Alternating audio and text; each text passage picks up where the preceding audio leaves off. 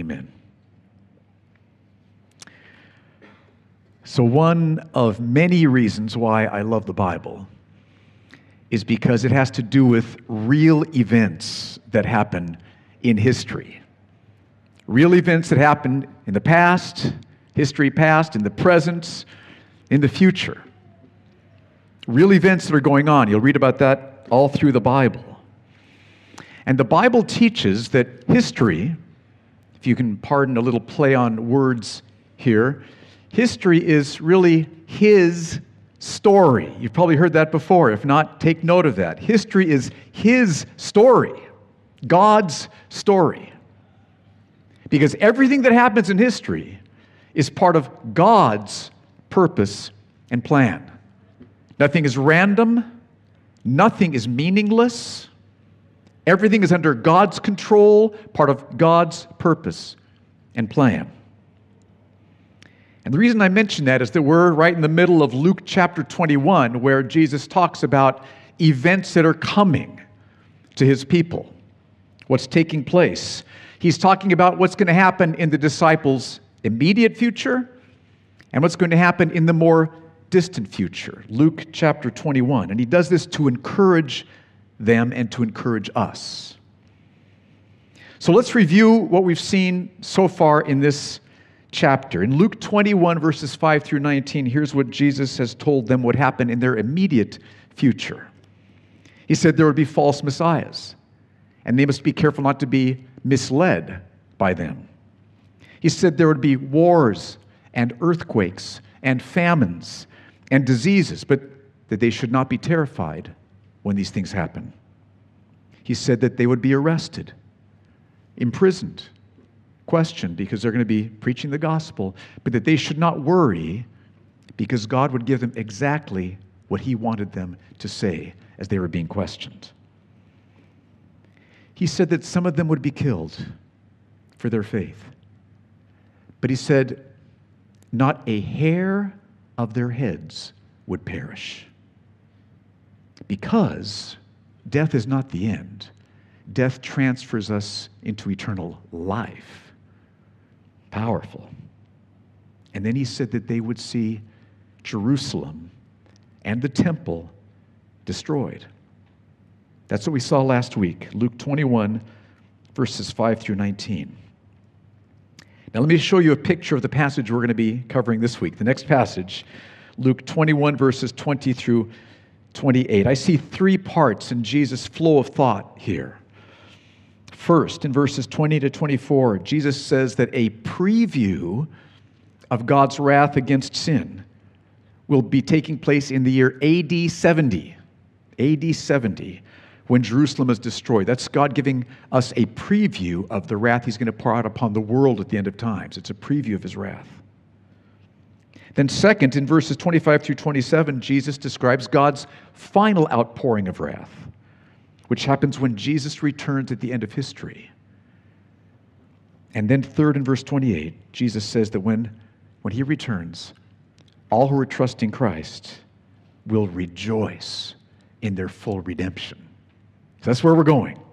Powerful passage here of Jesus' teaching. So let's start with that first section, verses 20 through 24.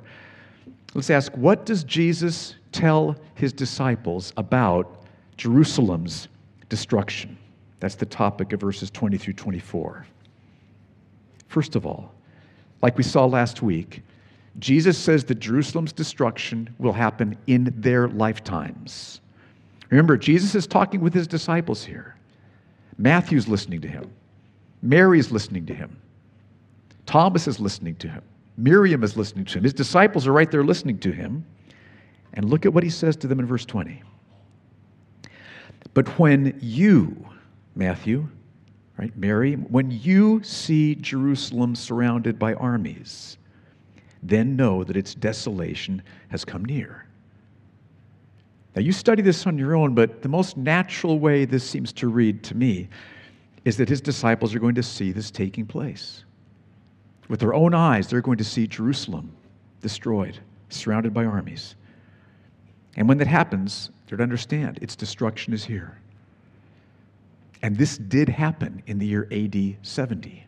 as we'll be talking more about in a moment.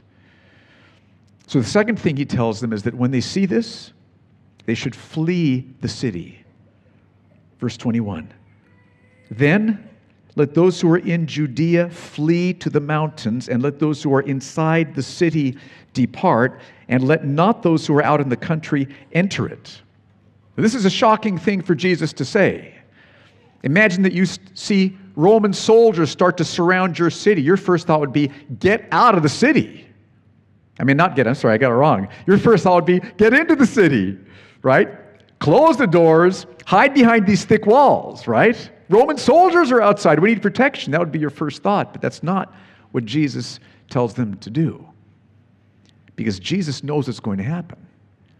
I think he knows that when they do leave the city, either the Roman soldiers won't be there or they will let them go by. He knows that the Roman soldiers are going to lay siege to the city of Jerusalem, not let any food in, and that horrifying starvation is going to take place. And he knows that the Roman soldiers are then going to break down the thick walls of Jerusalem, come in, and that they will slaughter thousands and take many, many captives as slaves to the nations.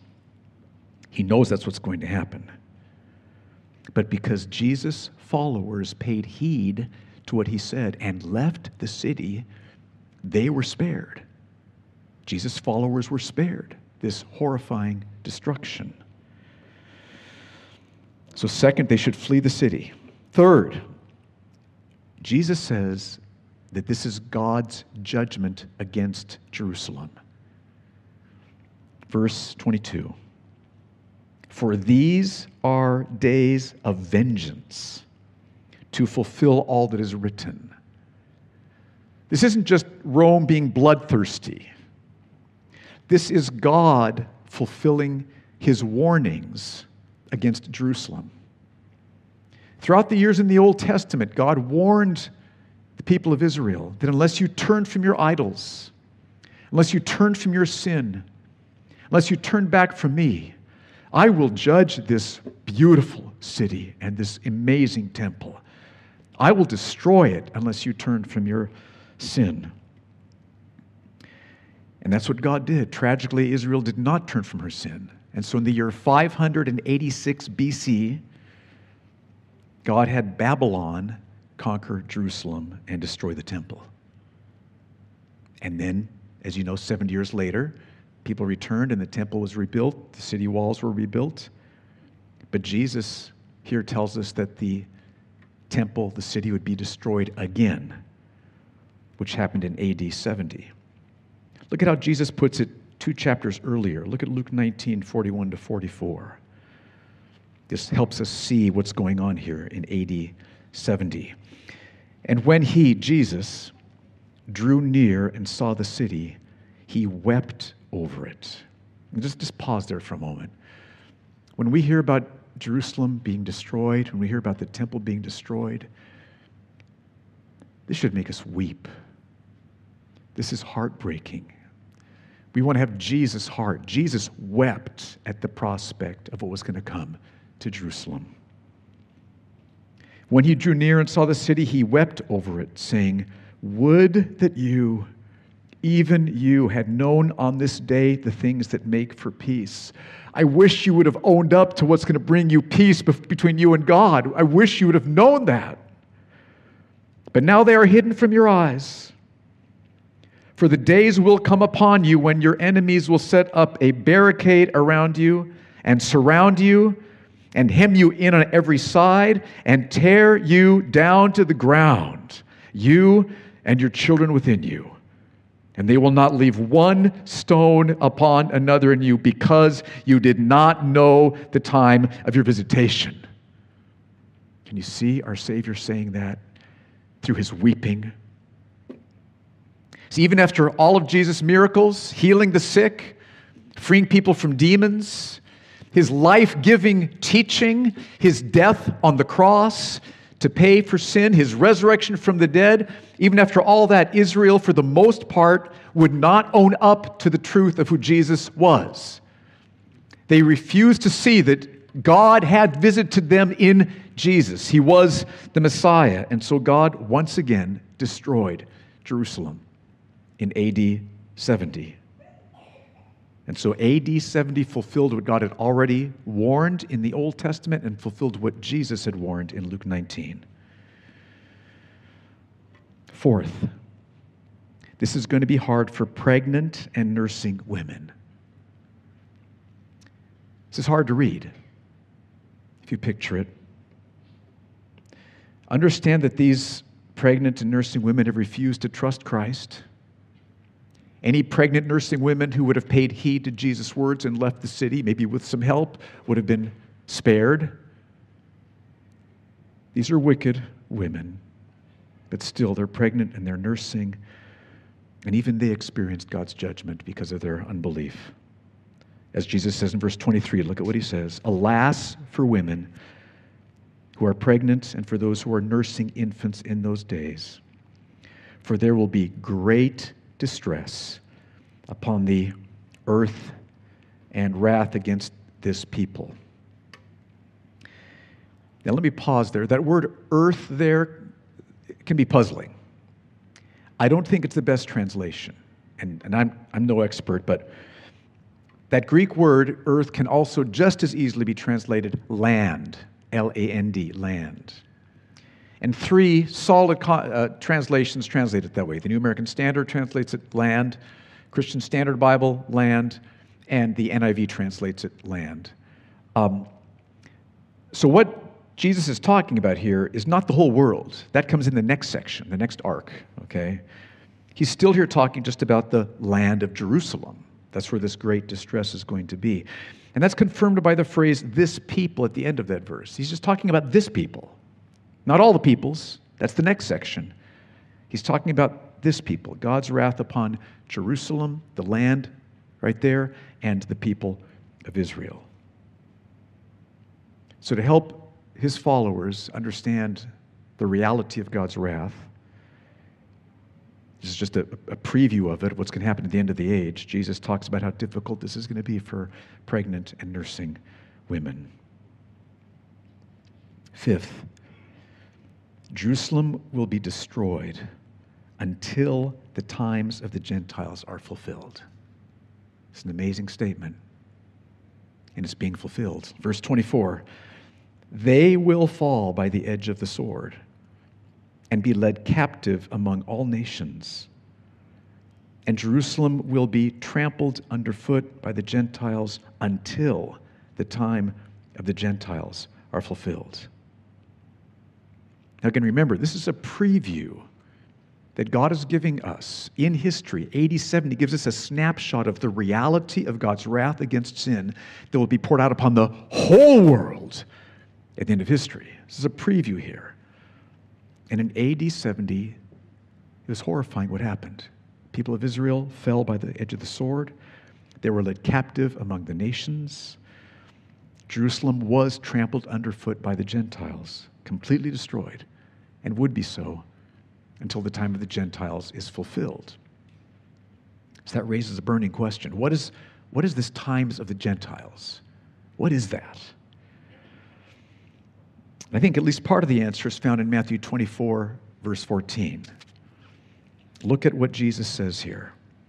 We're asking, what are the times of the Gentiles? And Jesus says here, this gospel of the kingdom will be proclaimed throughout the whole world as a testimony to all nations, and then the end will come. Now that word nations there, same word as the word Gentiles.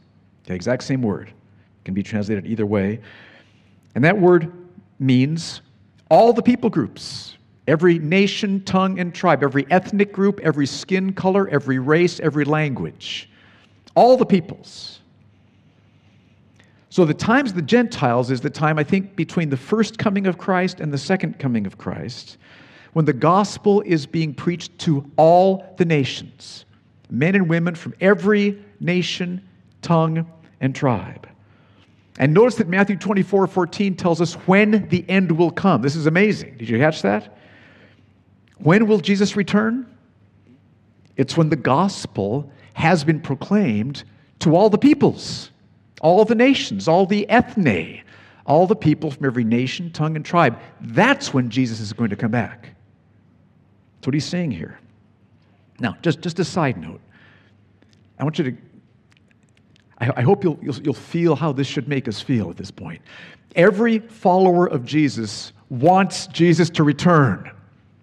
We've been born again. We have new hearts. We long for the second coming of Christ, when there will be no more disease, no more war, no more bloodshed, no more injustice. And best of all, we will be in the very presence of our Savior and His Father. That's what we're going to experience. So every follower of Jesus longs to have Him return. And here Jesus tells us why He has not returned yet. Did you catch that? It's because the gospel hasn't been taken to all the nations yet. That's why. Which means that what our lives should be all about during this time between the first and second comings of Christ is sharing the gospel with every nation, tongue, and tribe. That's what we're here for during this time, the times of the Gentiles. See if this helps. Let's say that a father tells his child, when you finish your homework, then we'll get ice cream. Feel the power of that? Okay? When you finish your homework, then we'll get ice cream. Now, if you're a child, you like ice cream, so what are you going to do? Finish your homework, right? It's very simple. And Jesus says, when the gospel has been preached to all the nations, then I will come back. When the gospel has been preached to all the peoples, then I will come back. And the way that it works in us is, Lord, I long for you to come back. I want to do my part in preaching the gospel, sharing the gospel with the peoples. That's what's going on here. The times of the Gentiles. Let me give you one other scripture. In case this is a new thought for you, let me give you one other scripture to kind of support it. Romans 11:25. Let's look at what Paul says. Romans 11:25. He says, lest you be wise in your own sight, I do not want you to be unaware of this mystery, brothers. A partial hardening has come upon Israel until the fullness of the Gentiles has come in. A partial hardening has come upon Israel, which means many Israelites, many Jewish people are not receptive to the gospel. That's only a partial hardening. We should keep preaching the gospel to Jewish people, right?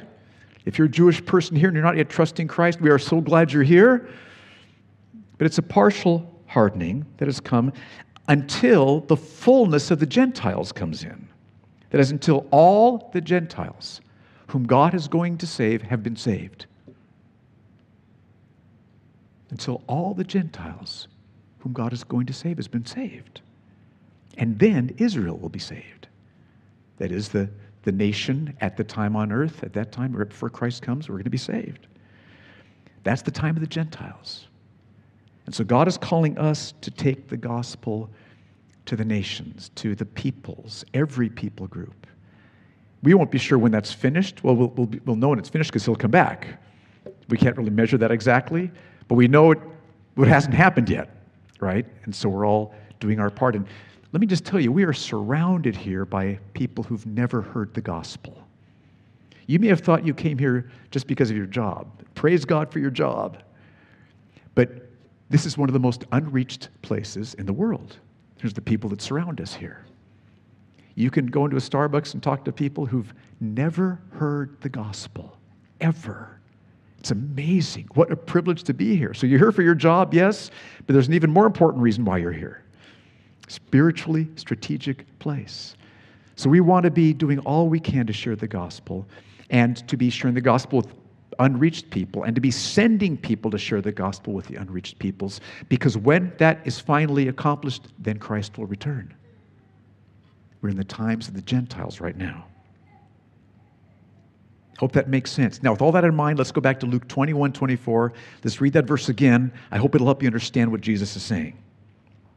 Luke 21:24. They will fall by the edge of the sword and be led captive among all nations, and Jerusalem will be trampled underfoot by the Gentiles until the times of the Gentiles are fulfilled. And that's exactly what has happened. In AD 70, Jerusalem was trampled underfoot, completely destroyed, along with the temple. And this brought about a massive change in Judaism. Remember all the animal sacrifices that were being offered through the Old Testament? Now, those sacrifices didn't forgive anybody's sins, but they pictured how people's sins would be forgiven. They pointed ahead to the Lamb of God who takes away the sins of the world, right? Every animal sacrifice was a picture of, just like Josh prayed earlier, Jesus, the blameless, spotless Lamb of God who takes our guilt upon himself. Everyone who puts their trust in Christ, all their guilt, past, present, and future, is put upon Jesus and punished on the cross.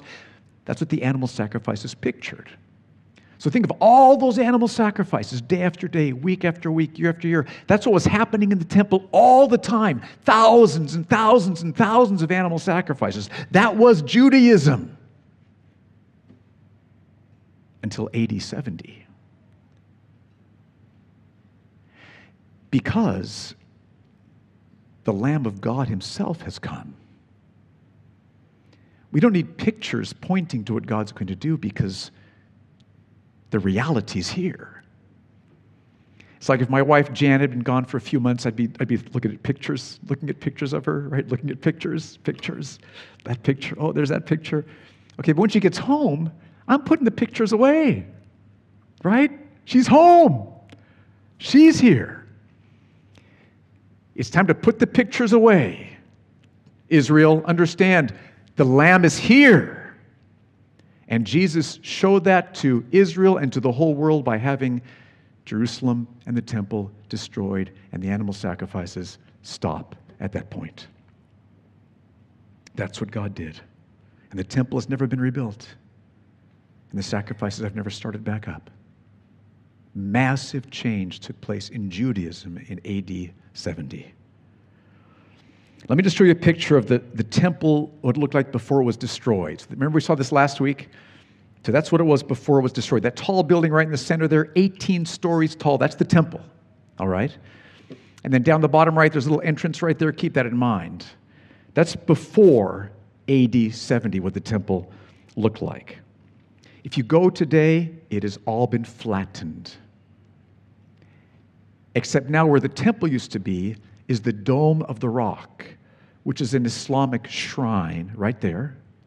And at the very entrance, there's a mosque. And that's it.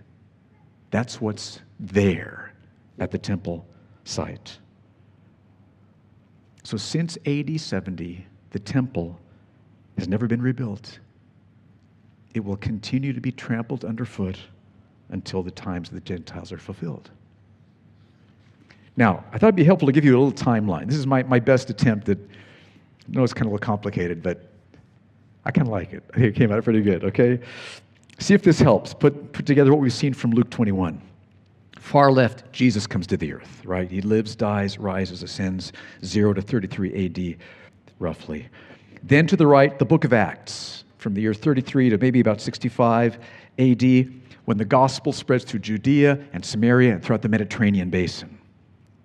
Then at the top center, that long, wide bar there, Jesus told the disciples, before he comes back, there would be false messiahs, persecution, wars, famine, pestilence, that is diseases, and evangelism.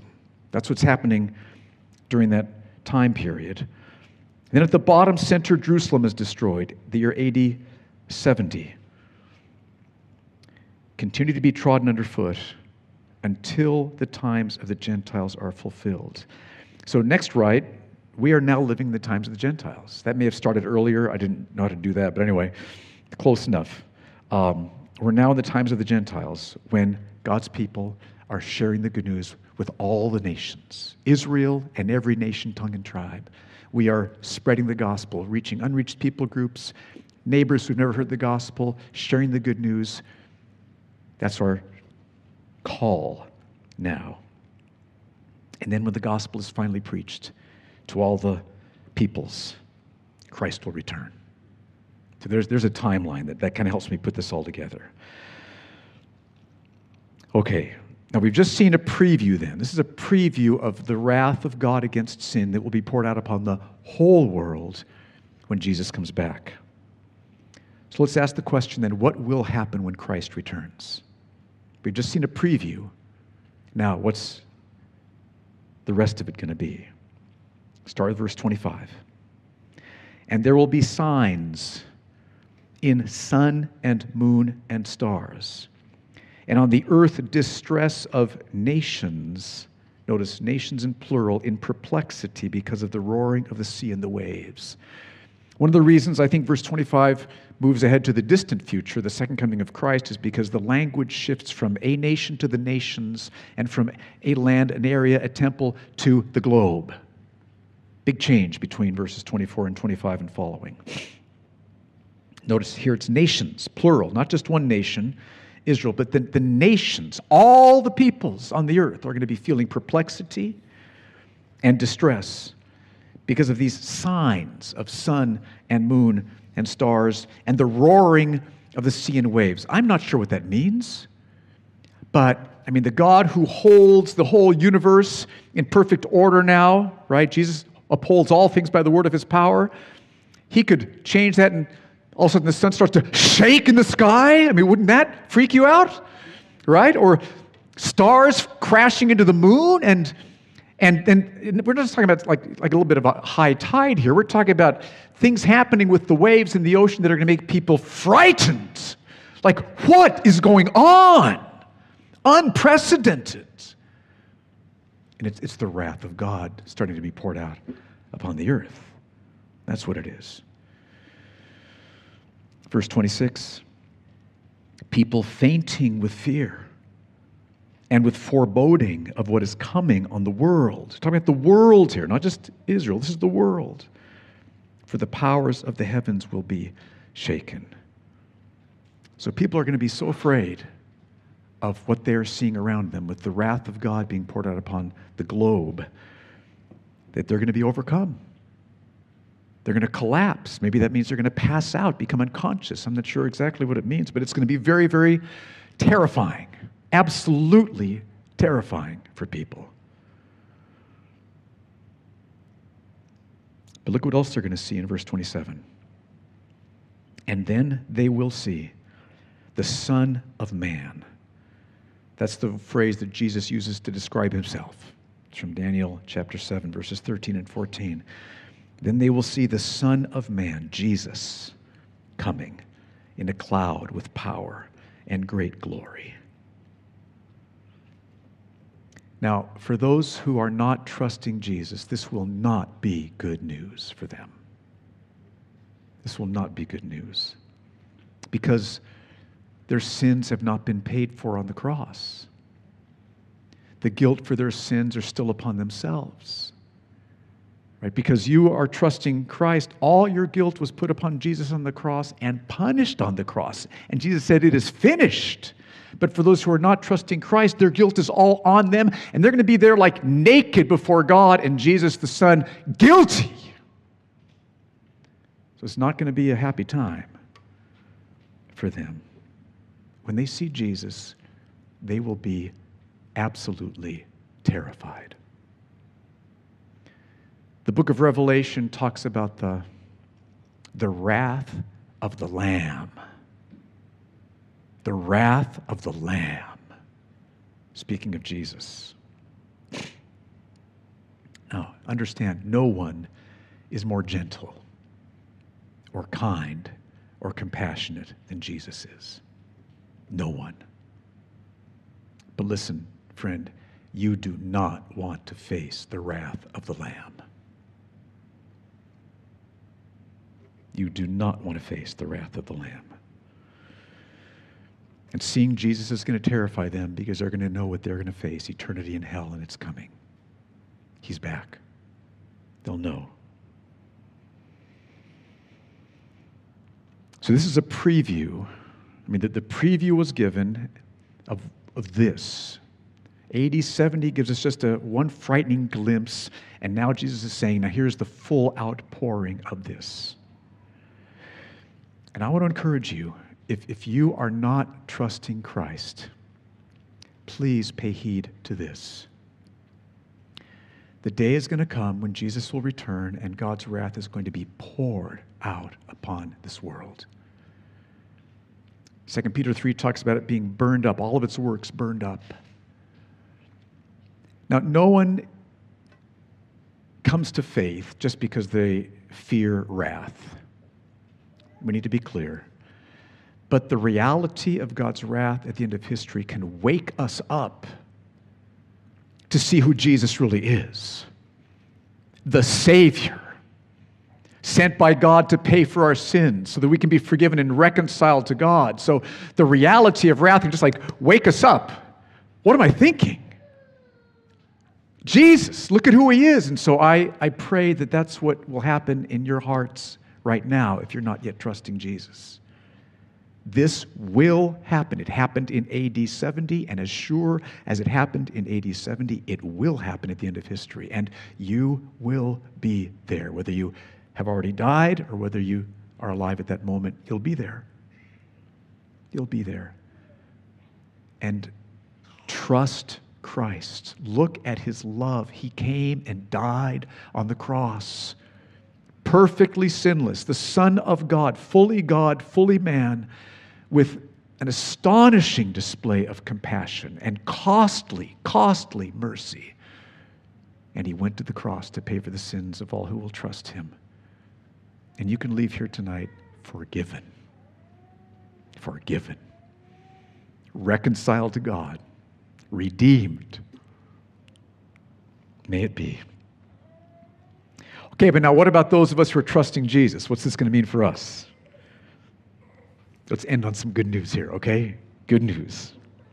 What will happen? Verse 28, now when these things begin to take place, straighten up and raise your heads, because your redemption is drawing near. Powerful picture here. The world is cringing with fear. They're terrified. They're like, ah! But he says, when you see Jesus come back, straighten up. Lift up your head. Your redemption. Jesus is here. That's what's described. Full of joy. Let me give you a picture of the whole passage again, just to remind you of where we've come. Here's what's going on. First of all, verses 20 to 24, we've seen a preview of God's wrath against sin in AD 70.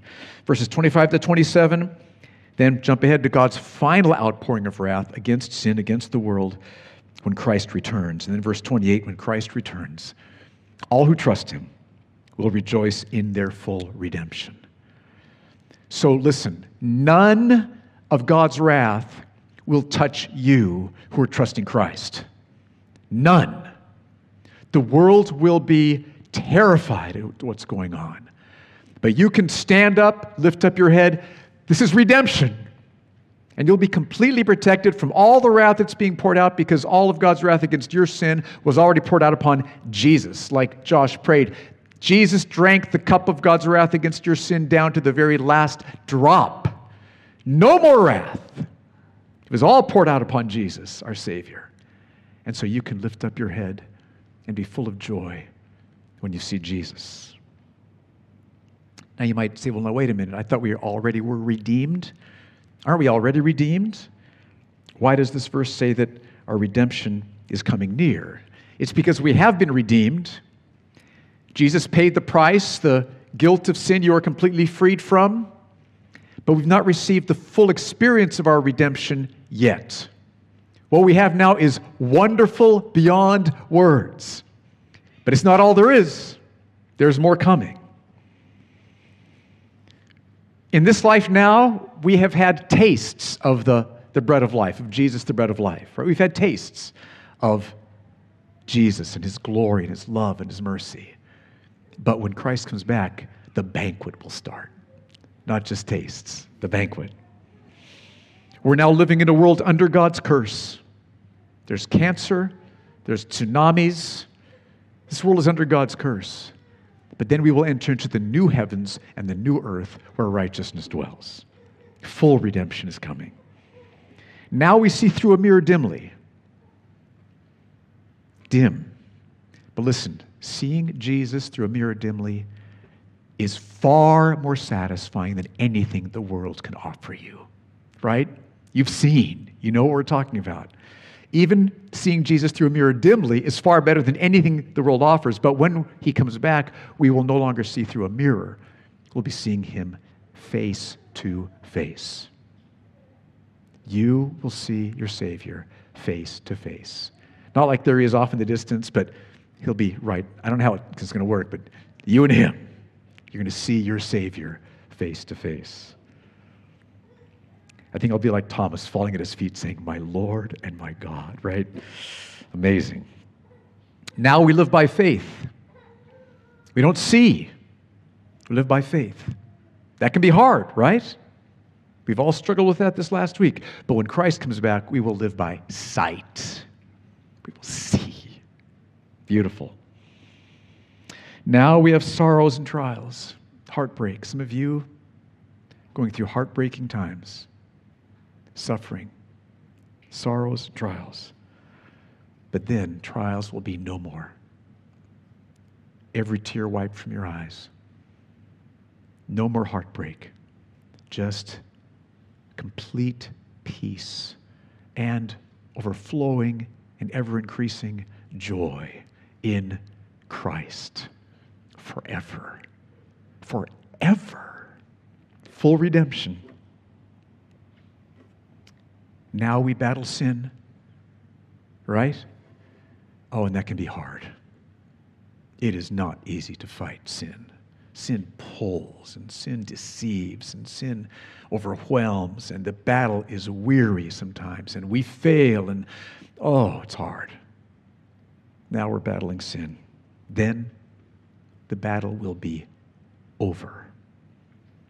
Complete holiness, freedom from sin will be yours. No more fighting. You're home. That's what it'll mean.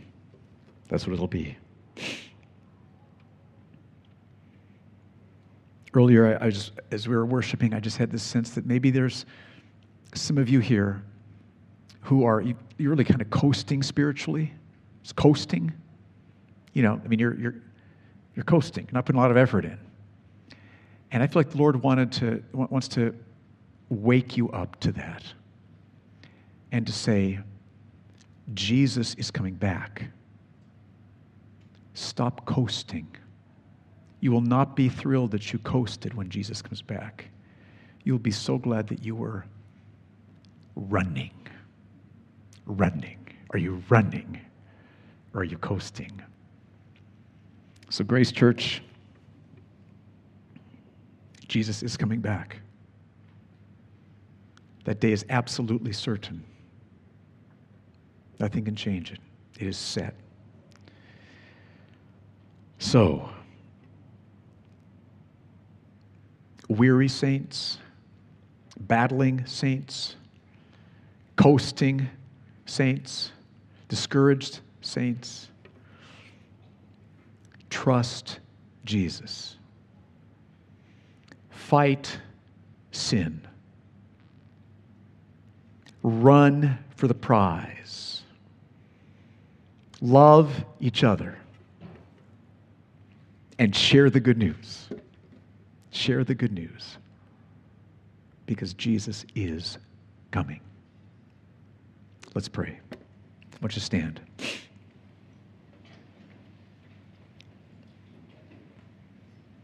Lord, I plead with you, please, Father, would you touch the hearts of those here this afternoon who are not yet trusting Christ? We love them. We're so glad they're here. Please, please, Lord, in your mercy, let them own up to the reality of Jesus, the reality of salvation, that they desperately need a Savior. They cannot save themselves, and Jesus is the Savior. Please, Lord, save people in this room right now. People who are coasting, Lord, wake them up. Stop snoozing. Start running for the prize. Those who are weary, those who are discouraged, those who are suffering, those who are heartbroken, oh Lord, Earth has no sorrows that Jesus can't heal. We know that that's true. Help them see that and feel that now. And we say, Maranatha, come quickly, Lord Jesus. In Jesus' name we pray. Amen.